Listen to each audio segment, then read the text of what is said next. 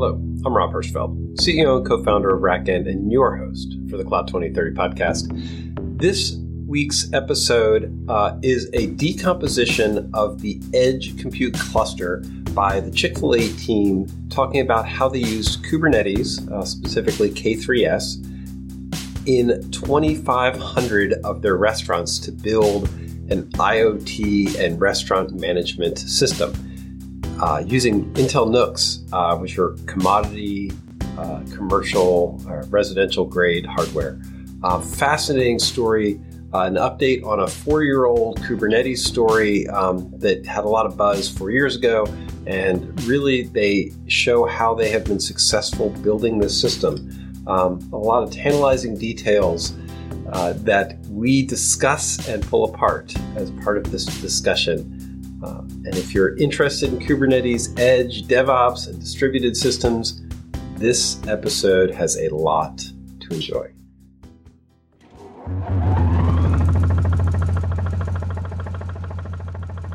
I talked about this before, like in terms of failure points, when we discussed like the Facebook data center outage.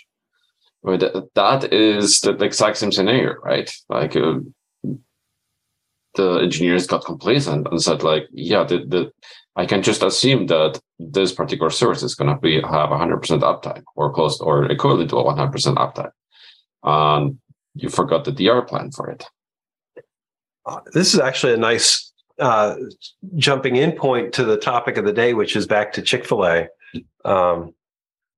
And to talk about what Chick-fil-A did. Because, I mean, this is exactly if I recall, when we were talking about it before, the idea of how much of the control plane was local and how much of it relied on external networks was a topic of interest for us.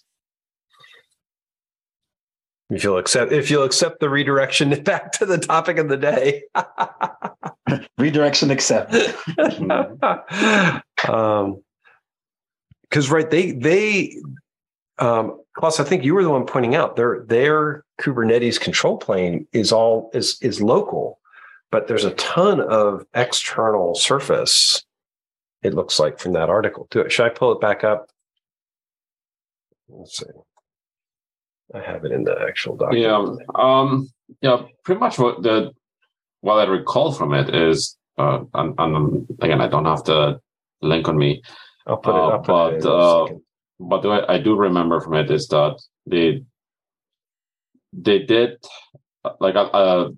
mention that their control plane or a significant portion of their operators or controllers or whatever you want to call it was central. So in effect, like I think the Chick-fil-A situation is really not treating those Kubernetes clusters as decoupled setups, but more like edge computing, where they delegate a particular amount of work to those local clusters, but the brain is still central.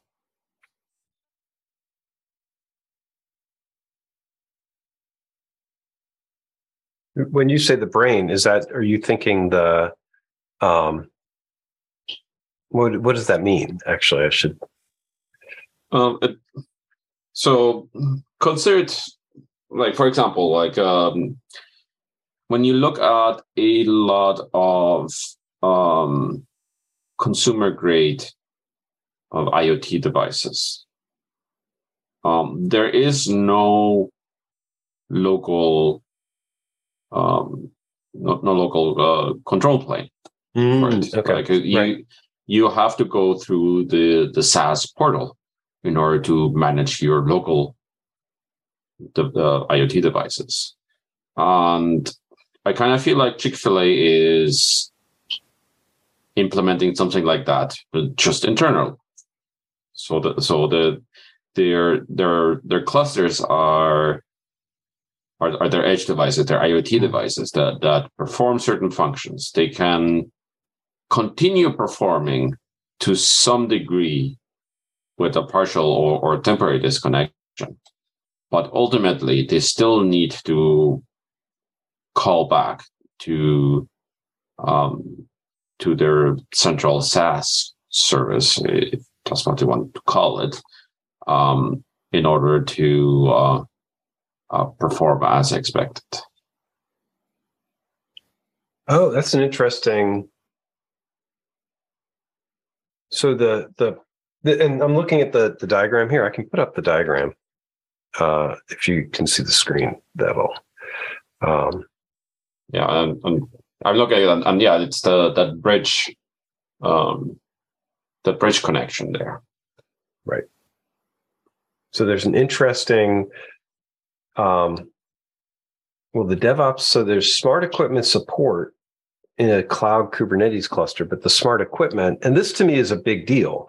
The smart equipment they have, this implies it has an edge interface, the in-store that you can talk to that equipment in store. So it's not consumer electronics where a lot of times you can't interface except through a cloud system. Now I'm almost full circle. So that they're actually buying equipment that has local interface. Even more importantly, has local IP interface that they can treat as some type of API and talk to. Yeah, and you can see also that they have their smart equipment connected to the edge Kubernetes cluster, and they actually the term edge there is topical. It's valid. So they're using their edge Kubernetes cluster as a local interface that talks to smart equipments, and then the actual control is delegated through the bridge. So as opposed to doing a full hub and spoke network where all of the smart equipment talks directly to their cloud Kubernetes cluster, they minimize the traffic between their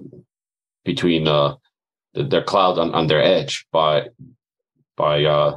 having the edge control the smart equipment, and then the cloud control the edge. Right, and they can also normalize the APIs. So all the equipment can be put through some type of normalization system.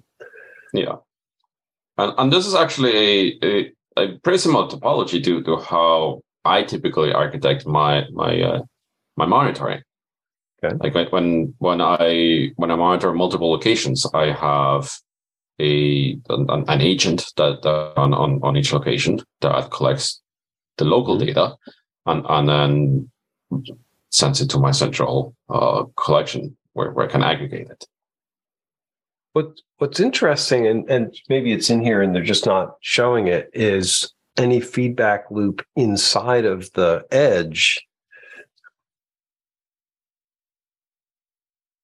Right. So they're not showing a Kubernetes, a multi-tier Kubernetes app. Maybe it's down in the story.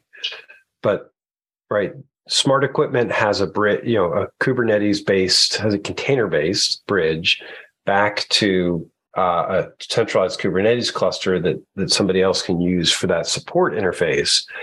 It's not showing, and maybe this is implied, a lot of interactions inside the store between that equipment and other things. Yeah, this is the team layout. Yeah, when you look at the boxes inside the edge cluster, like the ones that are connected by the bridge, that's just OAuth and MQTT. I mean, it's the text is a little bit small and hard to read, but that's what it says inside of it, essentially. Okay. So yeah, like as you said, I think it's just a normalization interface for their devices. There's not a lot of logic delegated to it. probably because they're calling out, right? Yeah. And in a sense, I would treat their edge cluster almost as a proxy. A very smart and very configurable proxy, but in effect, a proxy.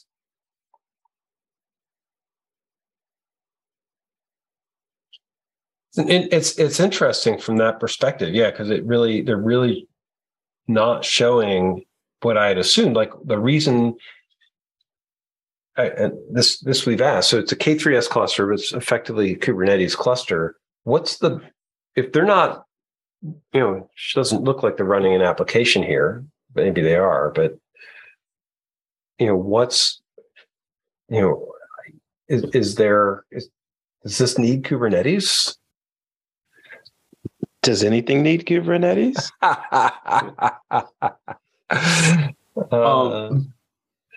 It probably doesn't need it in most cases, but I would think that the reason why they choose Kubernetes is the same reason that I end up choosing Kubernetes for most medium and small kinds of workloads.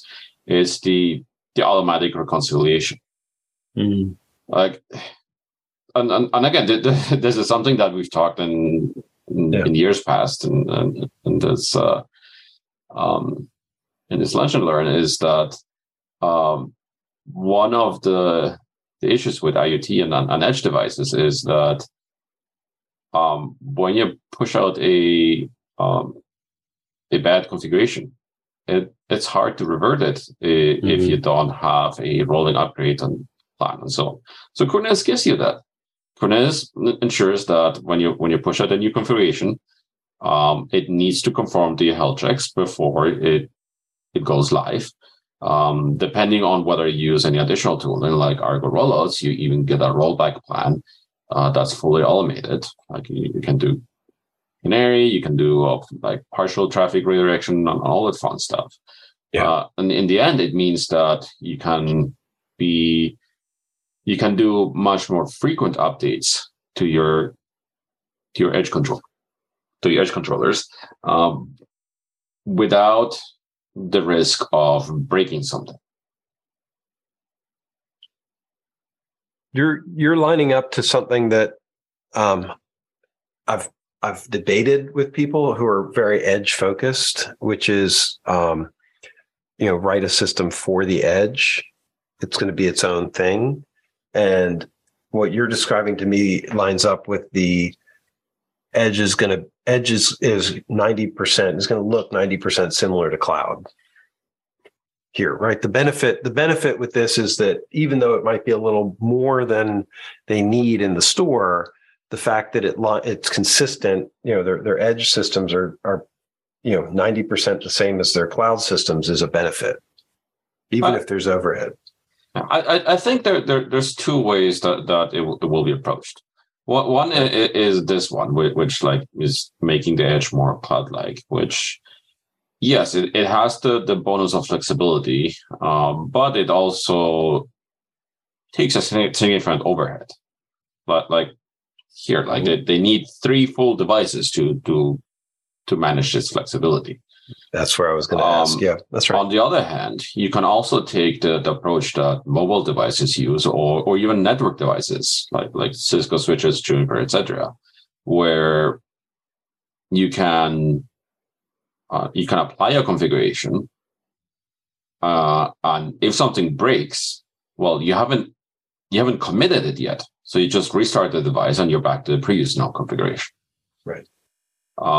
It is more limited because, again, you don't have full flexibility of like doing rolling updates and so on, but it does give you a rescue plan. You're making me think through one of the things that they talk about here but don't show is they actually have a control machine that manages there's a 4th machine here for controlling, for running the infrastructure.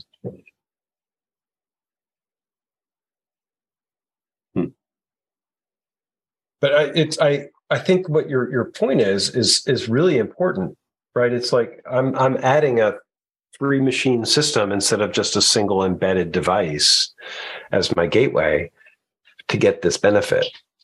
Yeah. And then I have to be able to roll them out, and I have to be able to patch them. And you're actually incurring a fair bit of IT infrastructure for the benefit of having that cloud-like experience. Yeah. Yeah. It's equivalent to say paying extra for evergreen servers, like with dual PSUs and RAID servers and whatever redundancy. The overhead costs you. I figured at some point they decided that it was worth it though. For example, if your controller is down, then that particular business location is down.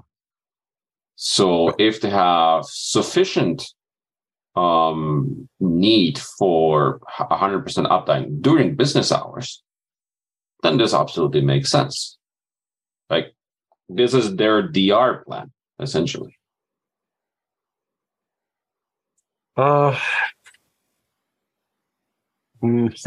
Maybe. I mean, there's a lot of, you could buy 2 embedded systems with an active passive setup, and it would be a lot easier to just run some containers on the one node, right? We don't know. Like, part of the assumption that I have here is that they're not overloading the cluster, and actually that they have a way to quickly reset if they lose one of those machines, then I'm assuming they have a way to get it back to a consensus, right? Three is actually the minimum. Yeah, there are conditions that need to be met for this to be viable. One is you need to have the in-house talent to support this. Definitely. But the flip side is that once you have the in-house talent to support this, you are no longer beholden to a third-party contractor. Like, take, for example, the case of point-of-sale systems, where if you use a commercial off-the-shelf one, well, they have very specific requirements as to how they can be used. Part of it is because of PCI DSS, but other ones is just because the vendor says, well, we will only support it if it's configured in this specific way. Right. Like, you need to have a particular network setup. You need to have a particular connection. And when it's down, you need to call the vendor and get them to troubleshoot it through you. Mm-hmm. So this not only eliminates that, but it potentially makes it so that they can hire people who are like, oh yes, I have done Kubernetes container build, Docker, or whatever, and you've now removed a barrier for having to understand how the systems are built. I mean, it doesn't necessarily eliminate these issues. I mean, there's always points of failure, but it gives some resilience to it. Like, instead of one system being down, meaning a full outage, this can mean that, well, the one NUC is down. You're running now in a degraded state, but you're still running. It buys you time until after hours. It buys your engineer time to pick up their tools and drive to your location. Right. So again, if the cost of an outage outweighs the cost of maintaining the system, then it makes financial sense for them. Makes sense.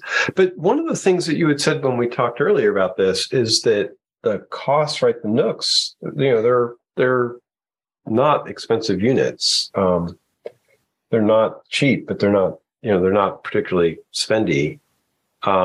You were actually hypothesizing that this might actually be a cheaper configuration for them than a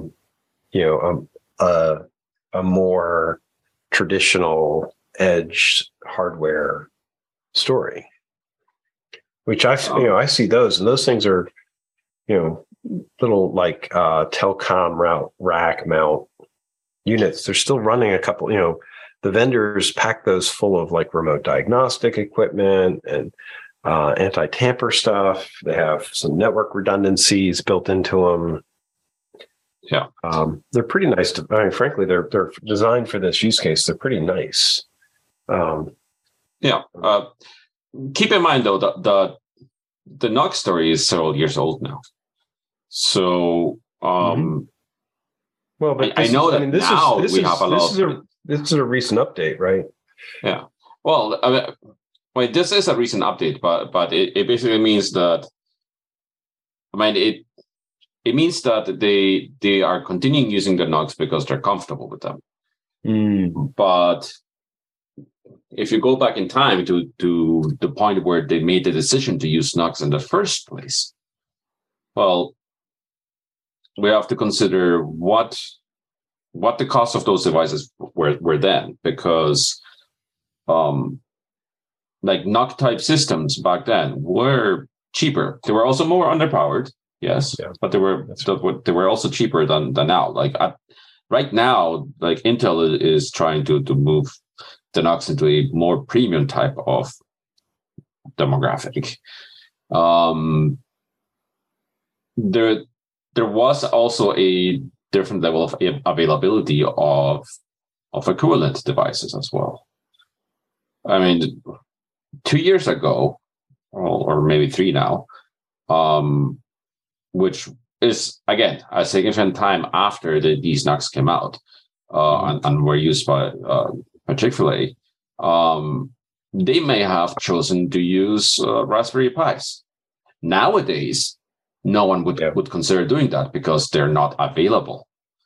Well, that's one of the things and NUCs are single vendor too, but they're using Intel or AMD. They're using more standard processors. But the supply chain issue on NUCs is surprising. Mm-hmm. Yeah, with the NUC, at least worst case, you can buy a white box machine and drop it in.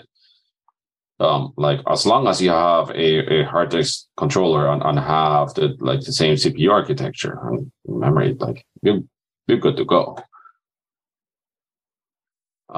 With most kind of, like I see that they mentioned Ubuntu there. So like in most cases, they could probably even just take the hard drive out of the NUC and put in a different machine, and it will probably run. Well, what I'm highlighting here is right. They've got a cluster manager on the side of it that they're basically doing immutable boots on. From that perspective, right? So they're rolling and wiping to create the system and rejoin the cluster. Well, which right? That's we did that Edge Lab out of Pies, and that was one of the things that we were doing from that perspective. This is very good practice, right? They're basically saying any one of these NUCs is a disposable unit.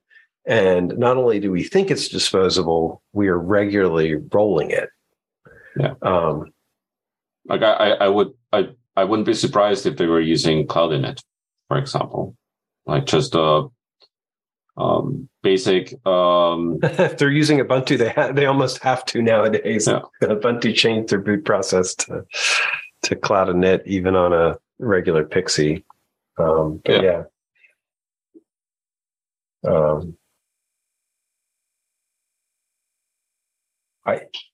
It's actually nice to see. I really appreciate them sharing this. And some of what they're doing is, they were early, you're right, but has emerged as very good ops practice for this.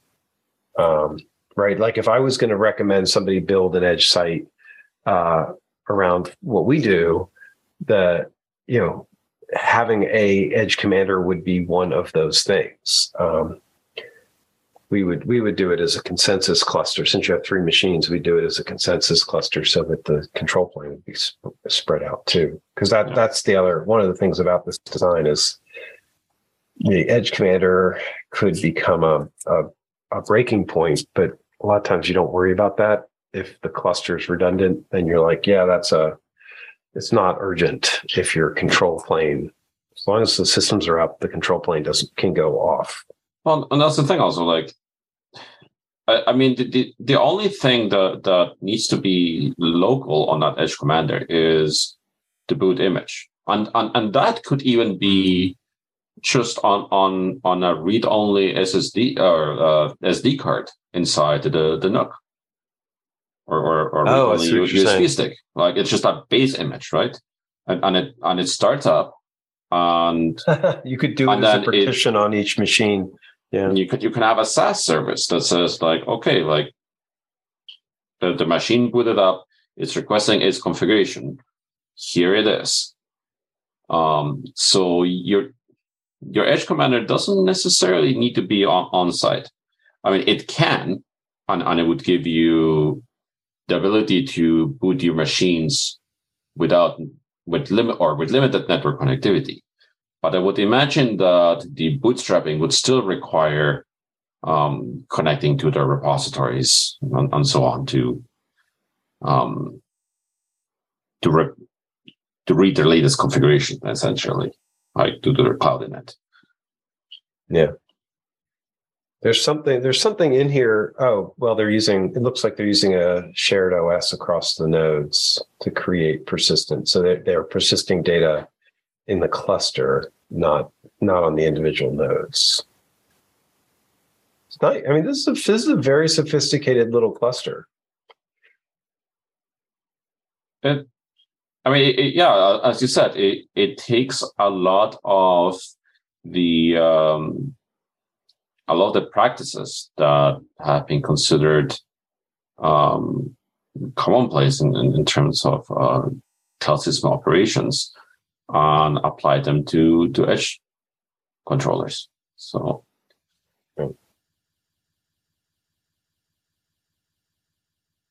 yeah, I'm going back every time I read this, things pop out at me that I hadn't thought about or hadn't caught.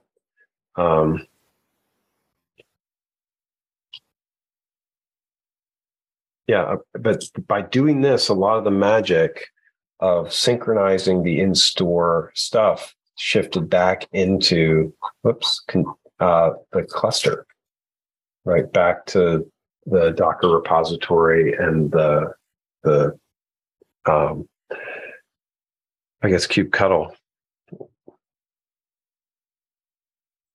or some. It'd be interesting to know what how sophisticated their Kubernetes setup was. Like, is there are there operators maintaining some of these pieces, or is it more straightforward applications?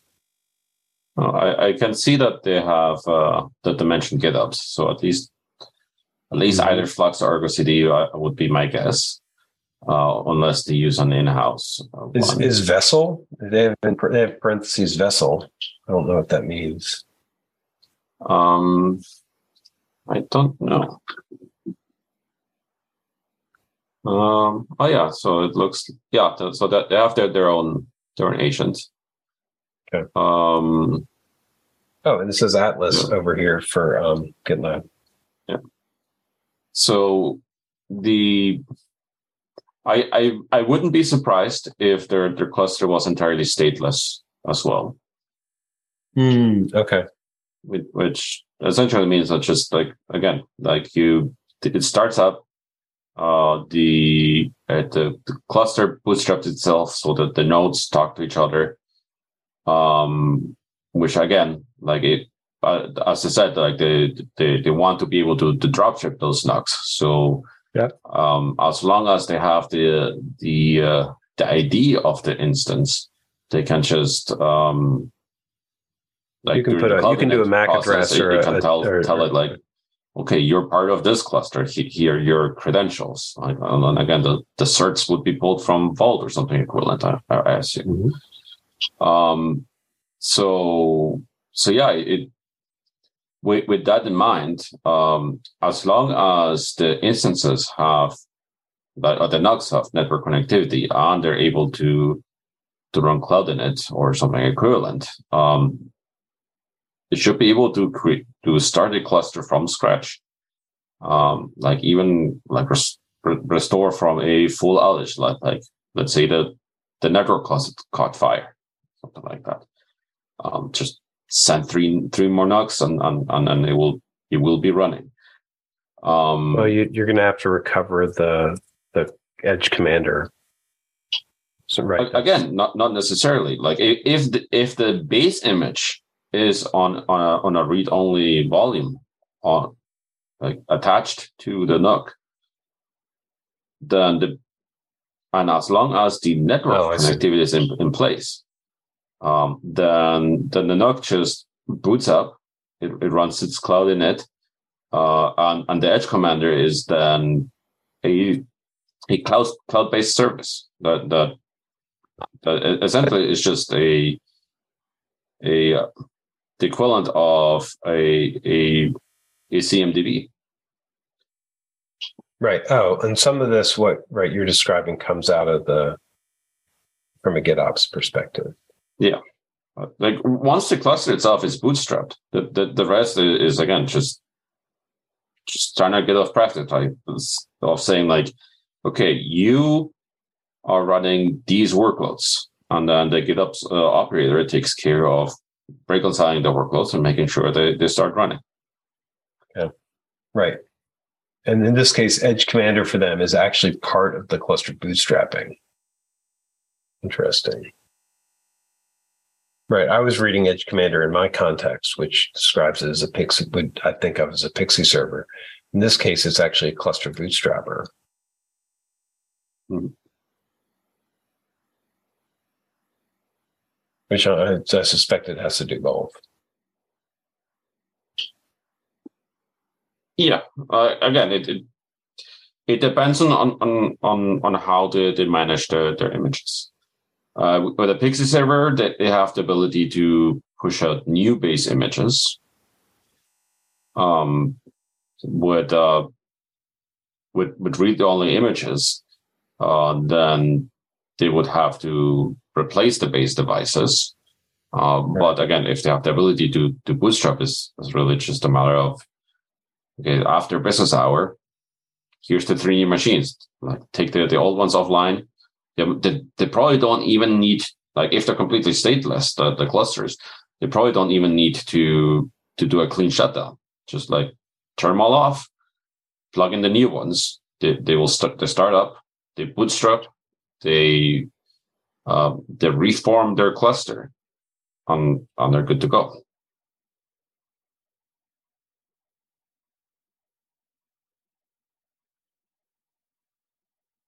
It's interesting to me how much information there's in this article, how we get into the gaps at the detail level.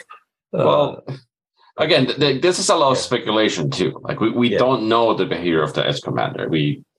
So I could be misreading this, but no, I every time I look at it, different details come to light, and so I mean, it's just a couple of sentences, so we have to go back to our, our intuition of what it would take. There's definitely I read it as Edge Commander was external to the cluster, and I'm rereading this as looking at Edge Commander as internal to the cluster, or letting the first artifact in the cluster,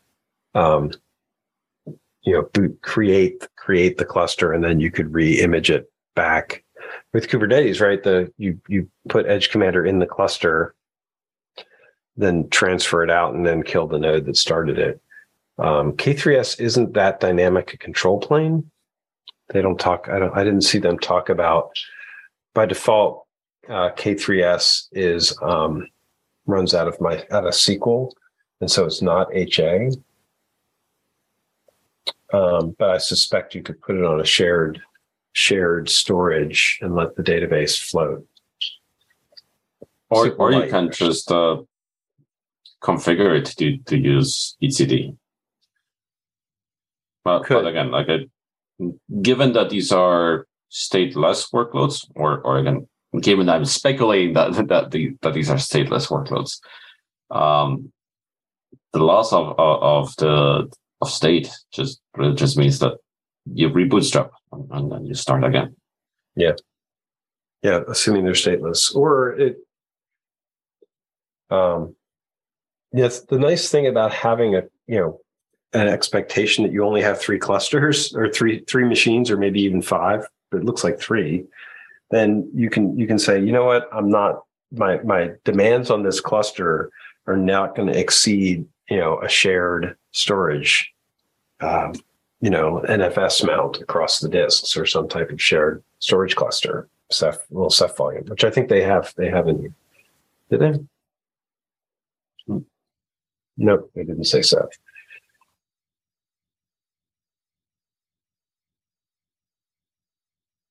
But yeah, so the lack of it, they're not saying there's this shared storage, so that would drive towards stateless.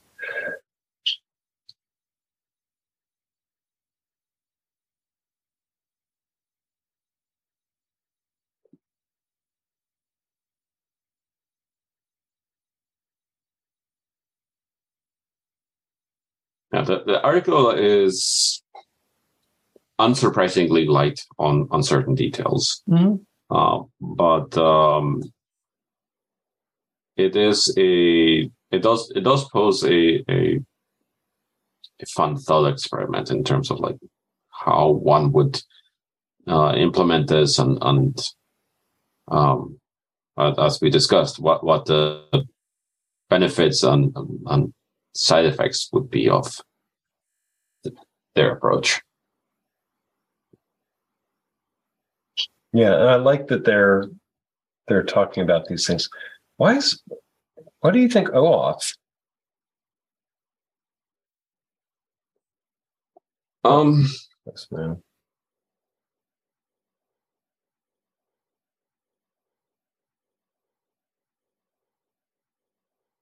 I would say that this is again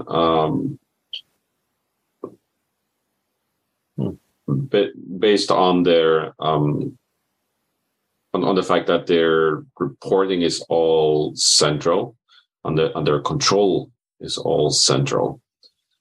The OAuth allows them to essentially use the node identity, or could allow them to use the node identity for deciding, okay, like what is this node allowed to access, or so like what data set belongs to it. Interesting. Okay. Maybe I'm not thinking of OAuth the right way. They mentioned that the OAuth is in conjunction with their API suite. So, right. Which is why I'm thinking that this is largely related to how it interacts with their cloud cluster, not specifically local local only requirement.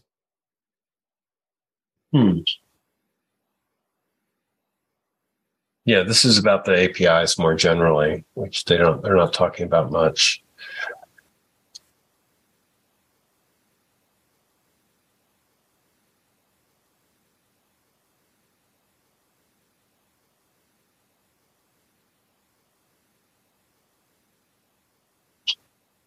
God, the amount of testing that would have to go through to make all that stuff go is impressive. Yeah, well, it does help if you have a mostly homogeneous setup at each of your locations. Yeah. Like as a franchise, it would be much more difficult to do that. Oh, that's a good point. Yeah, you're dictating things back.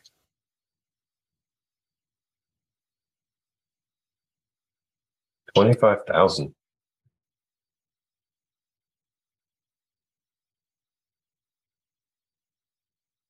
Huh. I missed this synthetic client. Hmm.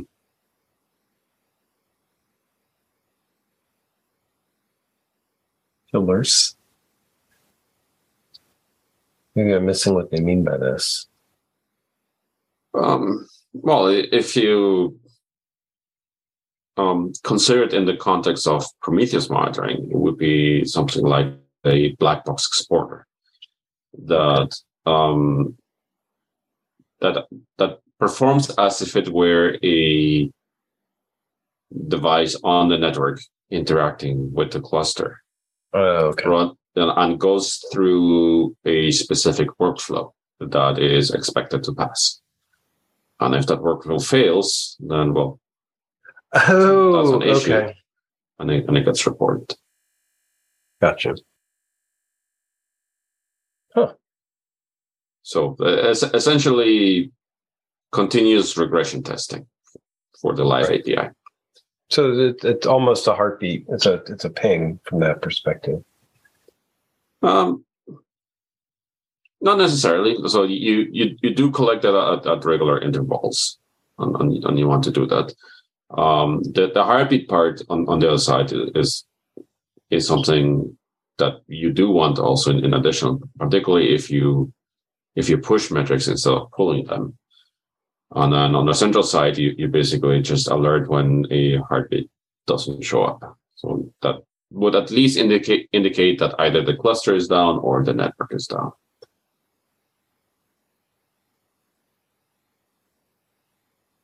Right, the most basic. So it's the most basic health thing that doesn't require on an external network. So you're not pinging each store across the network. You're basically doing that sweep.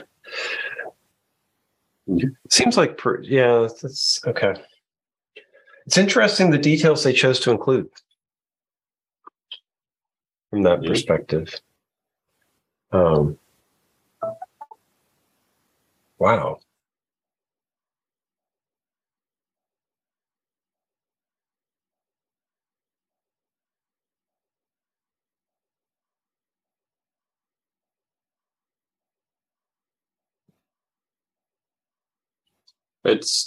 I'm surprised that they decided to create a lot of in-house tools for this.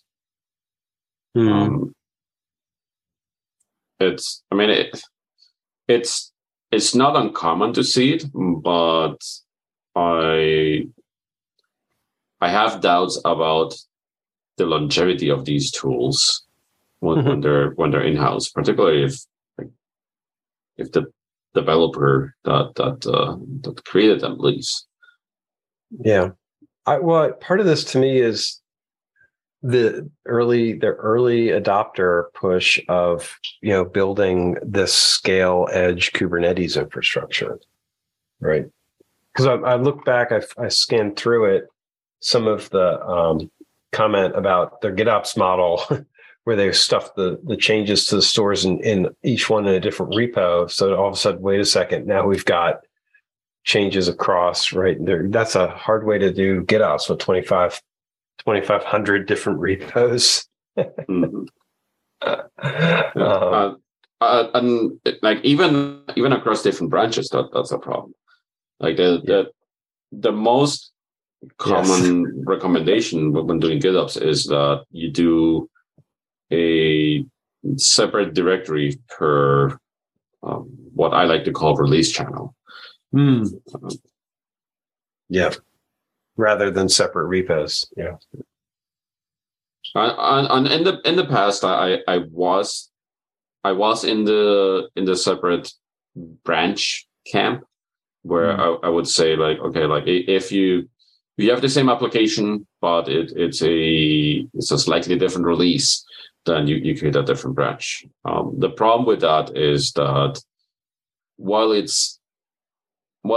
makes it easier to synchronize changes because you essentially do a rebase from one branch to another, it makes it more difficult to visualize changes. And particularly if you have a non-fixed cardinality for your release options, Like if instead of just like stable and rapid, you have stable, rapid, test A, and so on. You start losing sight of which release channels are active or not. So keeping it all in one branch but in separate directories ends up being more practical for maintenance. There's so much stuff to track through on that. There's no matter what you do, you're compromising from one place to another.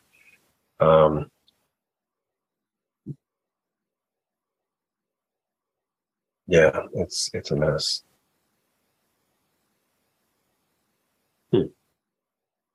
And you're creating a pull loop. Well, I guess that's the whole point for what they're doing. Creating a pull loop to get that perspective. Because that's where that means that stores are going to pick it up. Yeah.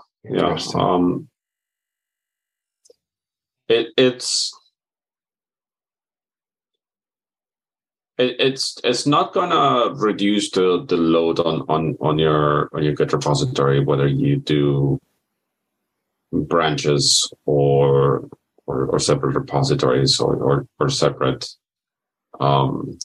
separate directories. At least not with off-the-shelf GitOps tools, and that is because they all, like each application that you manage with the GitOps should be cloning its own repository.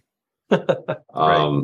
Now, having said that, if your GitOps tool is smart and can do some optimization, it may say, well, okay, your application A and application B are using the same repository and the same branch. So I might as well clone it once and then do a local copy. In which case, yes, you do reduce some of the network load and some of the load on your Git repository. Yeah, it's an interesting, and you're doing a lot more GitOps than I do. From a design perspective,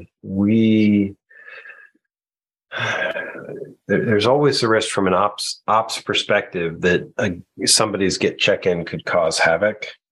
And so I don't know if you need more controls are desired. I guess you can just lock down the repos. Yeah. And that is actually one of the other issues with multi-repo and multi-branch approaches. Oh my goodness, is that your branch protection rules need to be replicated. Versus using a single branch and then you set your code owners and your branch protection rules once and you're done. Do you worry about rehearsal or draft from that perspective, where you can actually preview what changes get made? Because it's so easy to mess up a merge across a branch and have a partial like not pull everything. That's maybe I'm not as good enough at Git, but not pull everything that you thought you were pulling over from one branch to another. Not really. So it largely comes to that largely comes down to a change management problem, not so much a technological problem. If you have distinct release channels, again, going back to the terminology that I use, you have your stable release channel, you have your rapid release channel, you may have additional ones. So when you push updates, those get reflected in your rapid channel first, and you have sufficient infrastructure or at least test environments on that channel to pick up those changes, and then you do regression testing and integration testing against that. That's one thing they didn't talk about that I think would be important, is the idea of having, a test stores and blue-green rollouts and some type of way to migrate a change through the system. That would likely that would require a separate a whole other post article by itself. Yeah. Well, hopefully they keep writing about it. I find that this sharing is amazing. Kudos to the team. I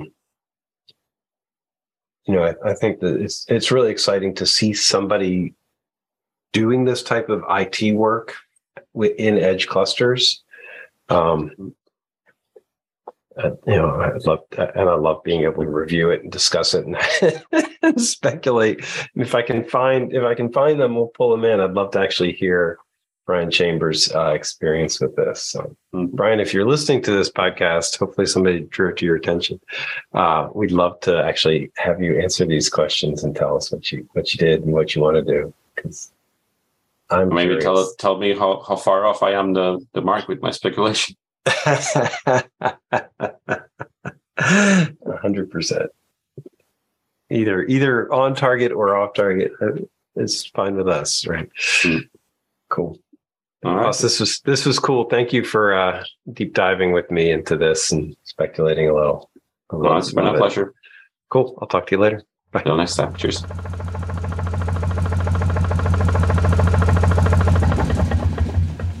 Wow, what a fun discussion. And truly, if anybody from the Chick-fil-A team wants to come and explain and discuss what they've done, we would love to hear about what we got right, what we got wrong, what you're doing, what the next steps are. It's truly a spectacular example of IT at the edge, and so many great ways in which this story has exemplified a lot of the advice and thinking that we've been doing for the last several years. So kudos to that team. They really accomplished quite a bit in some really spectacular ways. So if this is interesting and you like stories like this, please join us at the 2030.cloud. You can come in, be part of the roundtable discussion, bring your topics, ideas, and questions. That's what we are here to discuss. Thank you for listening to the Cloud 2030 podcast.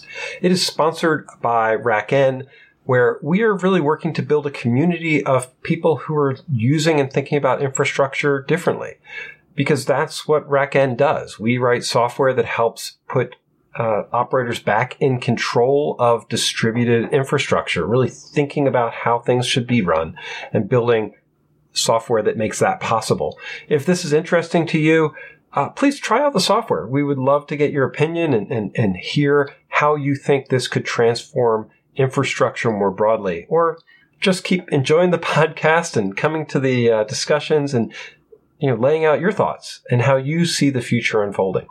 It's all part of building a better infrastructure operations community. Thank you.